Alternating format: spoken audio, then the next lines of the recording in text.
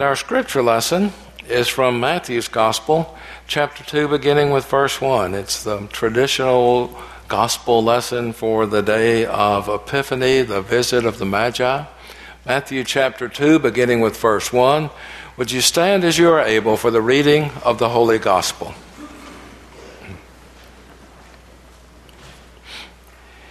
In the time of King Herod, after Jesus was born in Bethlehem of Judea, wise men from the east came to Jerusalem asking, "Where is the child who has been born King of the Jews? For we observed his star at its rising and have come to pay him homage." When King Herod heard this, he was frightened, and all Jerusalem with him. And calling together all the chief priests and scribes of the people, he inquired of them where the Messiah was to be born. They told him, "In Bethlehem of Judea, for so it has been written by the prophet.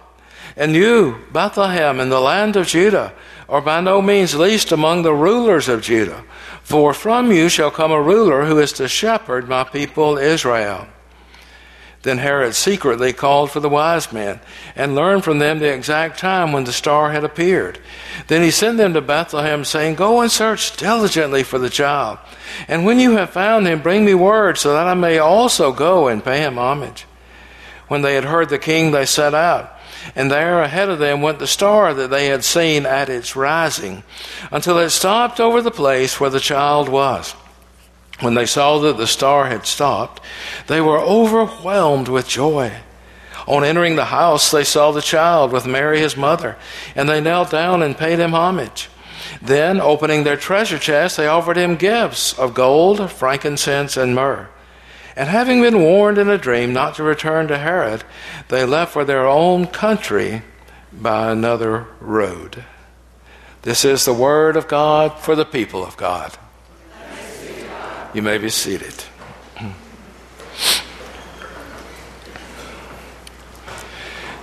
Today is a bridge Sunday between the series that we've been pursuing throughout the season of Advent, and we begin now the end of the Christmas season on the Epiphany season. And we've been talking about what the baby saw. Faces around the manger, Joseph and Mary and the gentle creatures and the shepherds and the angels. And then last week, faces in the temple, Simeon and Anna, two older folks who had been waiting and praying all of their lives to see this particular special baby. And today, the wise ones, the wise men from the east who came not to the manger, not to the stable where Jesus was born, but they found him in a house. So we don't know how long exactly it took them to get there, but very much part of this story. And after they had visited with the Christ child, they went home by another road. So we conclude the series today, Faces Around the Manger and Elsewhere, and what the baby saw, and start thinking about taking another road home. But let's talk about this story for a little bit. This is the gospel story for this Epiphany season. It's a story most of us, or many of us, have heard all of our lives. The adoration of the Magi. One scholar has said that this magnificent story can better be understood by artists and poets than by scholars, biblical or literary, whose microscopic analysis often miss the heart of the story and the real meaning of the story.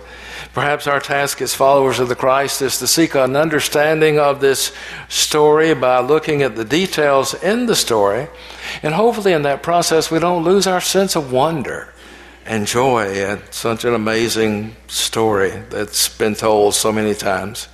In this particular episode of the early days of Jesus, there's not a lot of emphasis on the Holy Family. Joseph is not mentioned, Mary is seen but not heard. And the child is doing in this episode nothing spectacular, nothing as in some other verse stories out of some other traditions, children doing some amazing things according to their stories. But right here, there's not so much of that. The child is portrayed with great restraint. There's no literary halo, so to speak, around the child's head in this story. The main characters are the nameless strangers from the east and Herod the king. Matthew refers to the visitors as magi. The word has several distinct uses. It's sometimes used, as in the book of Acts, to refer to magicians. You remember the story of Simon the magician. And it seems to be a meaning in later Christian literature, that same meaning. Or it could be the Magians, a priestly Persian caste group of folks. A scholarly consensus seems to be that these folks were astrologers who had come from somewhere in the East. The practice of astrology was popular in that day, as I believe it still is today. And since the visit of the Magi is the primary observation of this, they find their way there by the stars. So perhaps, or by one guiding star in particular, that they would have recognized as being different and standing out. And so possibly they were astrologers. Their origin and their occupation and the questions they ask make you think that they were probably Gentiles outside of the children of Israel. Gentile, the word means of the nations, so outside of the nation of Israel. Some would say pagans or outsiders or unbelievers. I don't know, but they knew something. They were guided by this star. They weren't sure. They had to ask where the child was to be born, but they found out and they made the effort to be there. Now, the other main character in this story, beside the Spirit of God, of course, is Herod, the king, or as many like to say, the so-called king. He was part of one of the ruling families, Jewish families in that day, but he was evil. Herod was evil. Somebody said it was safer to be Herod's pig than Herod's son because he would kill even his own children if they disagreed with him or got in his way. And when the text says that Herod was frightened and all Jerusalem with him, that's because they knew how this evil tyrant might react. And that horrible story that comes after this one, the destruction of the children, Rachel weeping for her children and she would not be consoled. Herod was a thoroughly evil character. But this story, it's one we know so well. We've made up all kinds of versions of it. We all seem to have stories to tell. When I was growing up in church in Atlanta, in the Stewart Avenue Church, there was every Christmas we'd do a Christmas pageant kind of thing. And you had to have 3 kings who would walk down the aisle in their bathrobes and cardboard crowns.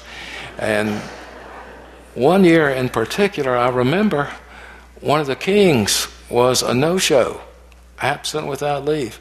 And so I got drafted and received a battlefield commission and became a king on the spot and had to walk down the aisle of the church and sing one of the stanzas of that hymn. And it was awful. It was awful. Especially when one of the other guys, and I hope you don't know, any of you don't know Brent Corsi, a guy was in our church, was walking down the aisle and kind of humming to himself and singing just loud enough for us to hear. We 3 kings of Orient are tried to smoke a rubber cigar. Have you?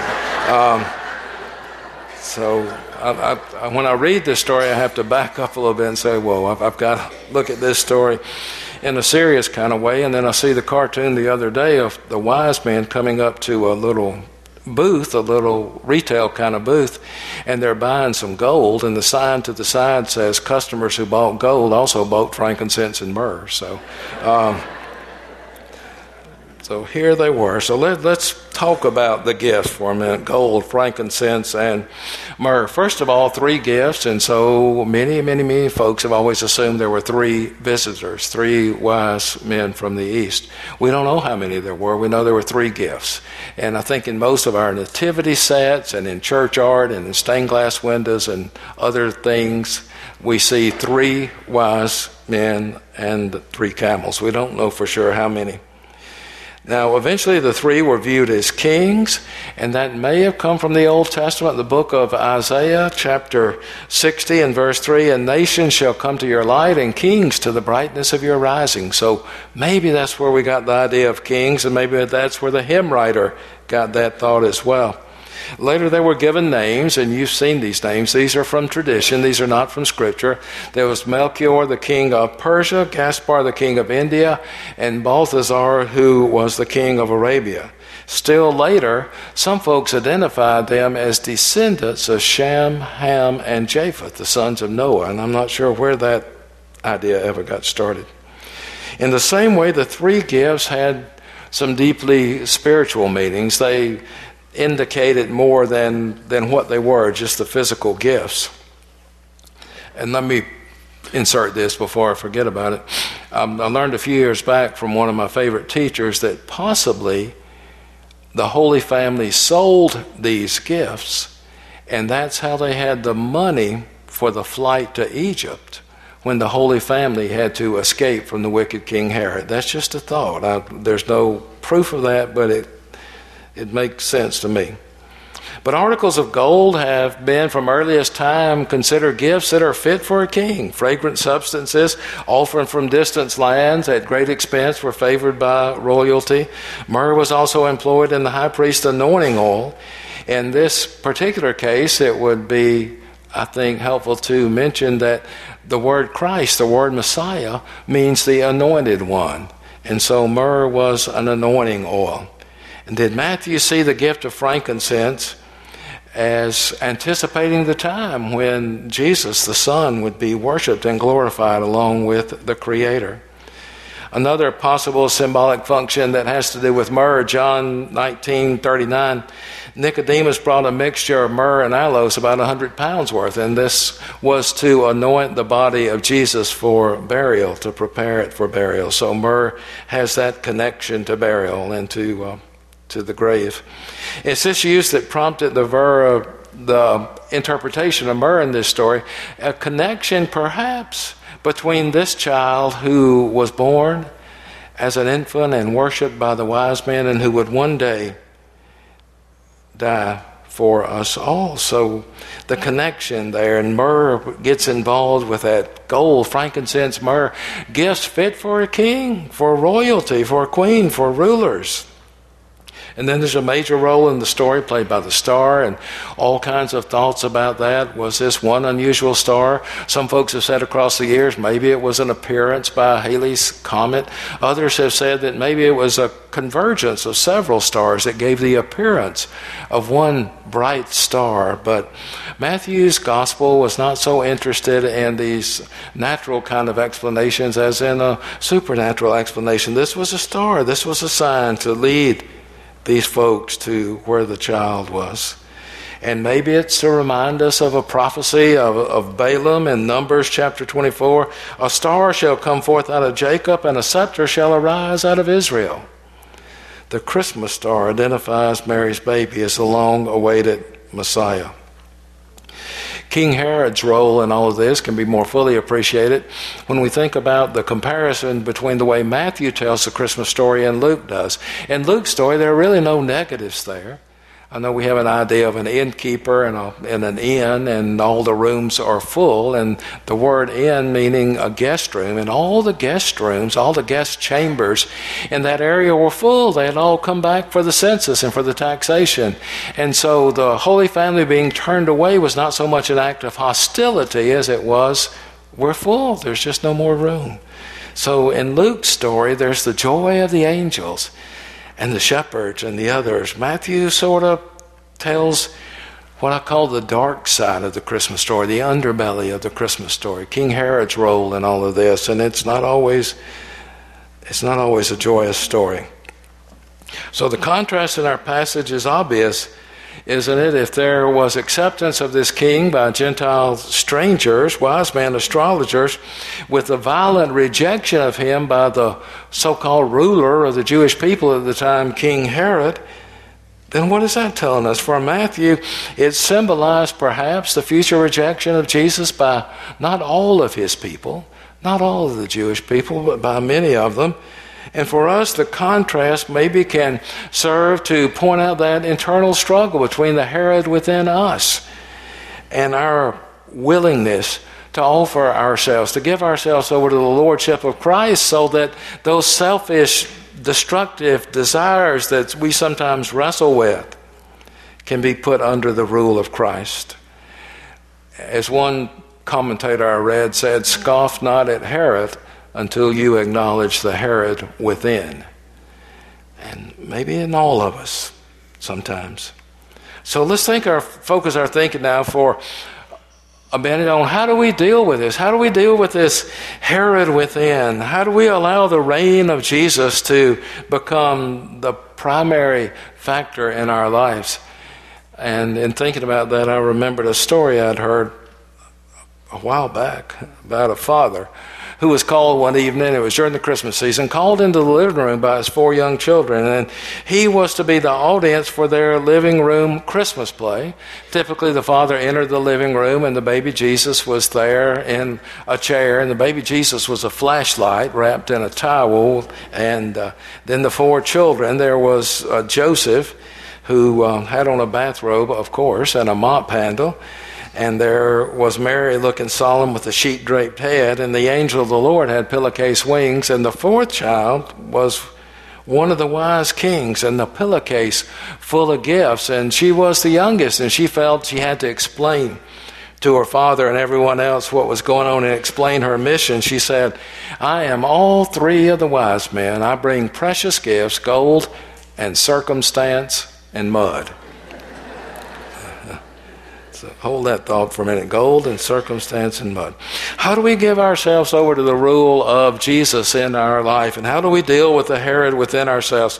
Perhaps by offering to Jesus our gifts of gold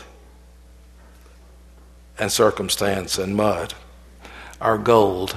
Think about gold in terms of possessions and money and resources. Somebody has called it the most common source of our enslavement. We spend so much time and energy making money and spending money and saving money and managing money and worrying about money. Dr. Charles Allen, and I was talking to someone here earlier who's from Grace Church in Atlanta. Charles Allen was there years ago, and went from there to First United Methodist Church in Houston, Texas. And while he was out in that great large church, and it was during the time a lot of folks were making a lot of money in the oil business, and many of them were in that church. And they were singing the hymn that we sang just a little while ago, "Take my life and let it be consecrated, Lord, to thee." And the second stanza of that hymn says something about, "Take my silver and my gold, not a mite would I withhold." And he said they were singing that hymn, and he was looking out at all of those folks.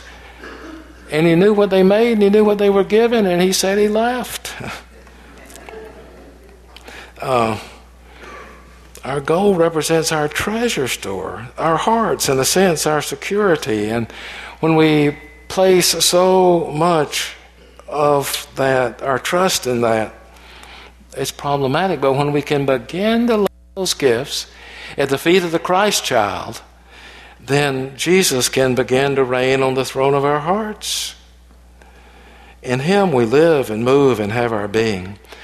Our gold and our circumstance and the circumstances of our lives, even if things are going well now, and they are for so many of us, but there are times when the circumstances are difficult and painful. And some of you have those memories of those difficult days, or maybe days when you've taken a wrong path, and before you knew it, you found yourself in a bind and feeling limited or maybe depressed or challenged. But it's a safe bet that none of us can consider all the circumstances of our entire life to be what we would have them to be.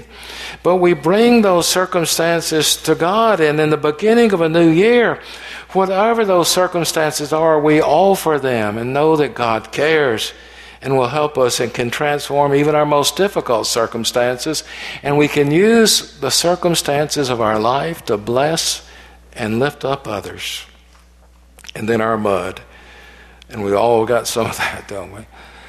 And we add to it sometimes. We bring in the dirt and the grit and the clear water of our lives, and then it muddies up and becomes a silty, solidifying mess if we're not careful. By taking our mud to Christ, we don't dirty or soil our relationship with Him, but we allow His cleansing water, His living water, to wash our hearts clean and to change that mud into living water fresh water, living water, pure water. Wash me, the hymn writer said, and I'll be brighter than snow. So many folks have muddied their lives in all sorts of ways, and they've made their lives miserable, and sometimes they've made the lives of those around them miserable, and they wouldn't think of coming to Christ and His church. We need to remind them, to remind ourselves, don't we, that life was created out of dirt, and that new life can be created out of the dirt and out of the mud of our lives. And Jesus can give us new hope. A sign in front of a church said, "You aren't too good to stay out. You aren't too bad to come in." Something to think about. So here we are. We've got at least 1 foot so far inside the door of a new year. And once again, the question before us is, how do we give our whole selves over to the rule of Jesus?